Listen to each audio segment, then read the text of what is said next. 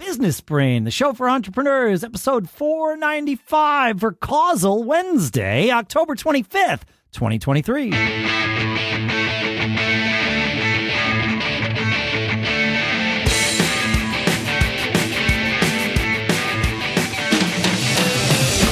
Greetings, folks, and welcome to Business Brain, the show where we take an idea or three and we run it through the ringer. We analyze it, we dissect it, we compress it, we expand it so that we can each learn and tune our business brains together every single episode. Here in Durham, New Hampshire, tuning my business brain with you all, I'm Dave Hamilton.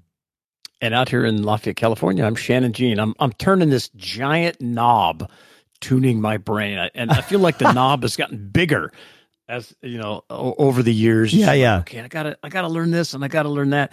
And you know, I saw a comment today. I thought it was pretty amazing on X. That somebody said, "Hey, have the courage to suck at something new."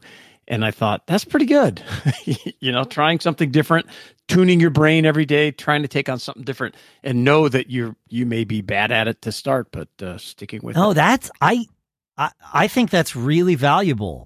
Because I know, and this is true for me sometimes, although I feel like I've gotten a lot better at it in recent years, but it's certainly true. I see it in other people, and that's probably why I've gotten better at it, is that, you know, fear of failure, the avoidance of failure. And it's like, well, and again, this is a question I asked myself for probably, 45 years of my life, but, or I should have asked myself for 45 years of my life, is, if you've never done it before, how in the world would you expect to be an expert? Exactly. Like it's but impossible. I think but as you kind of move up in in our topic, the business world, you do have to remind yourself that, like, yes, I'm trying to grow my quote personal brand on X, and on some platforms, e-commerce stuff that I'm involved in, I have like 300,000 followers, and X, it's like 260.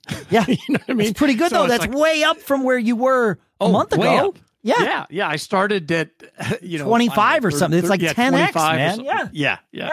So it's fascinating. I thought it was pretty interesting. But I want to start the show off before we get into our main topic, which I'm also very interested in talking about. I want to talk about productivity, and I'd like to throw out a quick productivity tip that you and I think both use. Yep. And then talk a little bit more about productivity with an upcoming news that we're going to share. Yeah. Make sense? Sounds good. Yeah. What's your good productivity tip? Okay. Yeah. Yeah. So it's a very basic, and I as I started thinking about it for the show today, I wanted to remind people that sometimes productivity tips are physical. It's not just use this software, do this, change your timing, whatever. But I have a piece of equipment on my desk that increases my productivity dramatically. And it's so simple, but it's called a Quartet. We've talked about it on the show before. And it's like a little whiteboard, but it's glass, which makes it much more pleasant to write on and erase on. Yeah. But it sits between my keyboard and my monitor. So it's a little rectangle, and it's amazing because it's just it's right about in front imagine of you. It to be about the same size and shape as your keyboard, but slightly higher up, so that when it sits between your keyboard and your monitor, it's smooth flow from the top edge of your keyboard up this Quartet. I forget. I don't even. It's just a glass pad. Like I love this thing. I've had one. So do I. For years. I don't remember if you told me about them or I told you about them. I think so. I got it. I bought it. Well, I don't know who whatever it is. Yeah, I don't. As soon as one of us found out about it, the other one was like all in. And I use it. I found I get distracted. And what happens is I wind up interrupting my co-host, as I have done and am literally in the middle of doing as I'm speaking right now. What I normally try to do, and clearly just failed at, is use my Quartet pad. I grab the little thing when I have a thought. I write it down on that. That way I don't interrupt you, but I also don't forget about it. And I'm not obsessing about remembering it because I've just written it down, and therefore I can listen to you. So I want to listen to you. Yeah. Gives you a much wider bandwidth. Yes. And so I've talked about this thing so much. They actually sent me one of their easels, this Agile Quartet Agile glass dry erase easel. This thing is beautiful, and So this is like your height, right? Yeah, it's nice. You stand in front of it, but I mean, if you're doing presentations, this thing just raises the scale of it, and I love it. And this is not a commercial, but I went to their site to make sure I was pronouncing it correct, and they have a 10% off coupon up there at quartet.com. But that's not why I'm listening it, because my Quartet on front of my keyboard is covered with stuff we talked about right before the show. Yes. And then I will go delegate that stuff and make things happen, and then I will erase it and be ready for the next thing that pops up on there. So check it out, quartet.com. It's amazing. All right. Hey, look, while we're here, I want to take a minute and talk about a fantastic podcast recommendation that we have. Leo Laporte hosts a show called This Week in Tech, one of the longest running tech news shows in the world that launched in 2005 on twit.tv. In the 18 plus years since, they've covered every major tech story with some of the biggest names and smartest people by doing a deep dive into the biggest tech stories. A different panel of experts join Leo Laporte every Sunday, bringing expert analysis, helpful advice, and entertaining discussions. You listen to every episode knowing more about what's happening in the tech world around you. And they deal with some of the biggest issues in the world today, not just computing, Windows, Mac, and Linux, but also AI, Twitter, cybersecurity, privacy, search, and so much more. Visit twit.tv/twit to subscribe to This Week in Tech. And thanks to Leo and the team for doing this swap with us. So last week, Shannon, we were talking about leadership styles and leadership in general. You had some more thoughts about that. I want to tug on this particular thread with you. Yeah, I think there's two, significant types of leadership. I mean, there's lots of them, but you can lead fear-based leadership where everybody's afraid that if they don't do something right, or you're going to get upset, or something bad is going to happen, or leading out of respect, where people want to impress you because they respect you, and they're doing it for more internal, intrinsic type of value, right? They get a bigger, and so I want to break them down and talk about each type, and I'm sure you can figure out which type I think is more powerful, but I think it's worth digging into a little bit more. I mean, we've certainly all seen examples of fear-based leadership.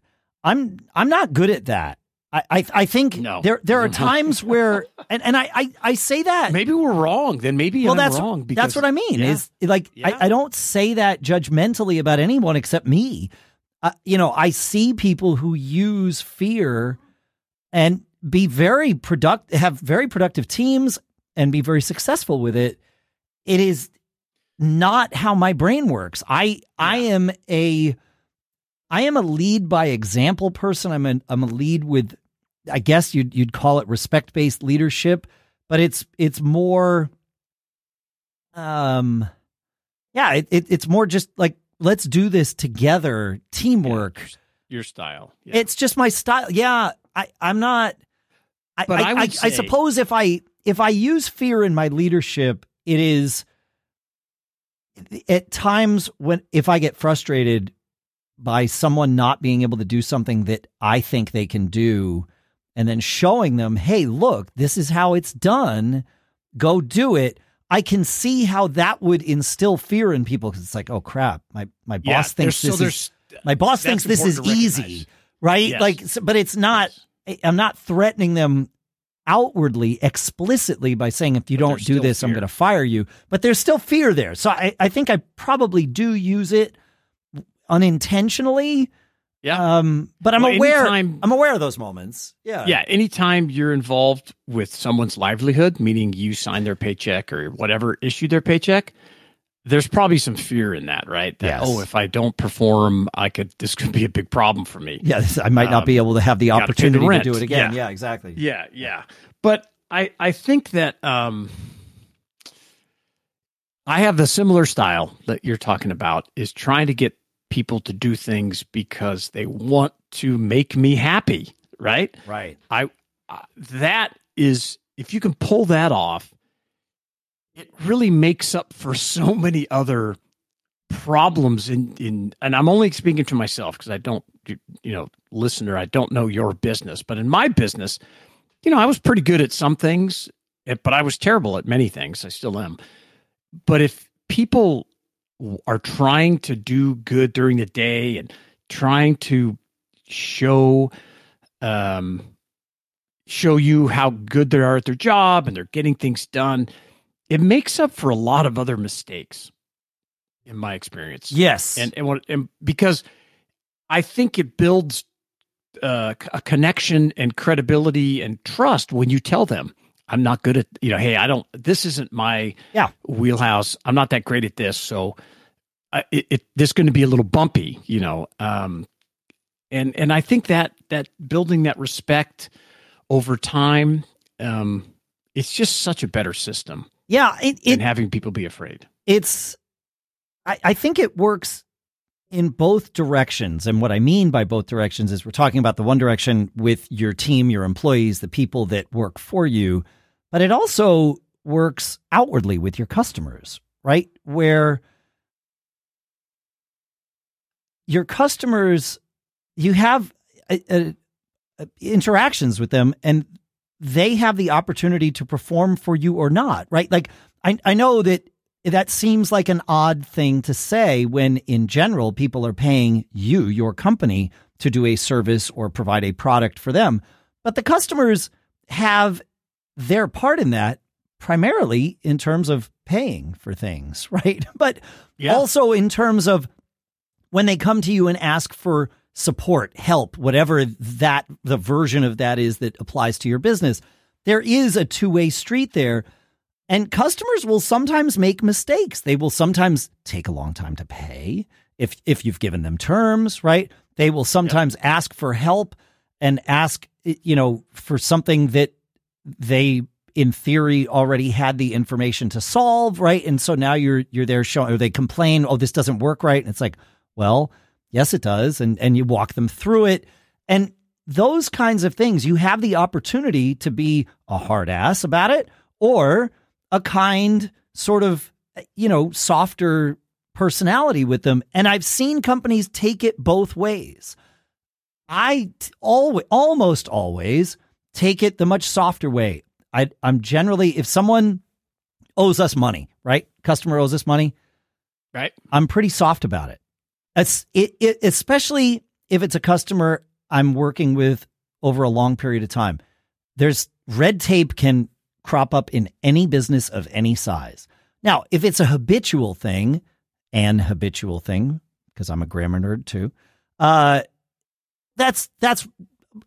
needs to be addressed on its own. But if it's one thing where the rest are, they've paid regularly over time, they have one thing where it's like there's some hiccup in the system for whatever reason, they can't pay in a timely fashion like they normally do, I kind of I don't let it go. I make it known that we're aware of it, but I don't give them a hard time about it because that to me is a perfect opportunity to build trust. And it's the same way with your team internally. You're building that trust when they're making mistakes. You're allowing them to make mistakes. You're allowing them to learn. And I don't know. I think that works. I think there's fear involved in both of these things, right? Because there is. Yeah. The customer is afraid that you're going to come after them for the money that they know they owe you. And your employee, in theory, there's some level of fear. Like if I don't do this properly, well, then they're not going to continue to employ me. And that's bad. So there is fear there, but I almost intentionally don't leverage that fear. I let it exist in their world more than in mine, right? Whereas I want to be the person helping you through it. I know the fear's there. It is. And I think on the flip side, when you're kind of this friendlier leadership style and trying to connect and build trust, some members of your team, they get it and they respond just like we're talking about. Yep. But there's others, and I've had this experience a number of times where I've had to remind people, don't take my casual attitude or my friendly demeanor as a sign of weakness, because we are going to get this stuff done. Oh, yeah. And we have a system and a plan. And if you're not on board with that because you think there's no accountability or that we won't make hard decisions, you're very mistaken. Yeah. And so there are people that really do well in the kind of environment that we're talking about here, but there's other folks that are just maybe used to someone being that hard ass on them a little more. And that's, I got to get this done because my supervisor is so mad or the boss is so upset. And they get it done at the last minute, right? Or, the other people that are like, great, I own this. I'm accountable. I'm going to make it happen. The people that are getting it done at the last minute, they don't last in my world. I just can't, I can't have that, right? Like you're absolutely, no, but you make a really good point that like, in order for this, trust-based leadership to work, I think that's what we're talking about is fear-based and trust-based, right? In order for trust-based to work, that trust needs to go in all directions. And there does need to be respect there where you understand that there is a standard that we will hit. And if you don't hit that, well, then that doesn't fit into this realm because I don't want to be a hard ass with you. I've said it on this show many times, and I've said it to my employees and team members many more times. If either one of us ever notices me micromanaging you, that is the first symptom of a much bigger problem. And let's address that right away. So, yeah. Yeah, it's interesting. I mean, I would love to hear back, are you using which do you prefer in your business? Or maybe you adjust based on the employee. Maybe it's a blend. Yeah, for sure. Yeah, we're missing out on the fact like, well, no, you just have to, with this guy or this person, you have to be a hard ass. And with this person, you can use the soft thing. So maybe it's a leadership lever, if you will, that we don't lean on maybe like we should. So I'd love to learn how you're doing it. Feedback at businessbrain.show.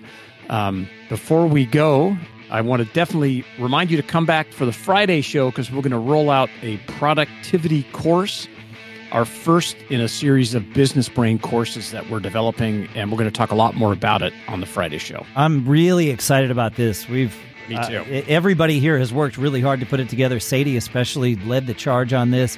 Talk about a team member that just like goes and does what needs to be done.